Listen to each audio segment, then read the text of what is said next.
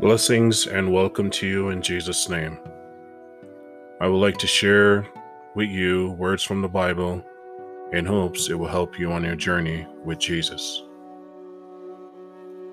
I'll be reading from today Psalms 126, verse 1 to verse 6. When the Lord brought back the captives to Zion, we were like men who dreamed. Our mouths were filled with laughter, our tongues with songs of joy. Then it was said among the nations, the Lord has done great things for them. The Lord has done great things for us, and we are filled with joy. Restore our fortunes, O Lord, like streams in the Negev. Those who sow in tears will reap with songs of joy.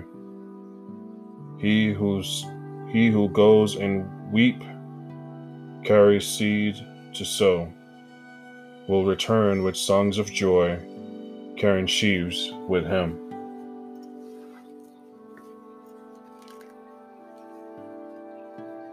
Jesus can restore us beyond comprehension. Broken bone can heal. Forest burned down can regrow. And from being sick to being healed. It might seem strange, our tears is seed to grow in harvests of joy. As the songwriter said, weeping may endure for a night, but joy come in the morning. God always makes good out of any situation. It's for us to be patient, pray, continue to praise Jesus in faith, for the deliverance will come.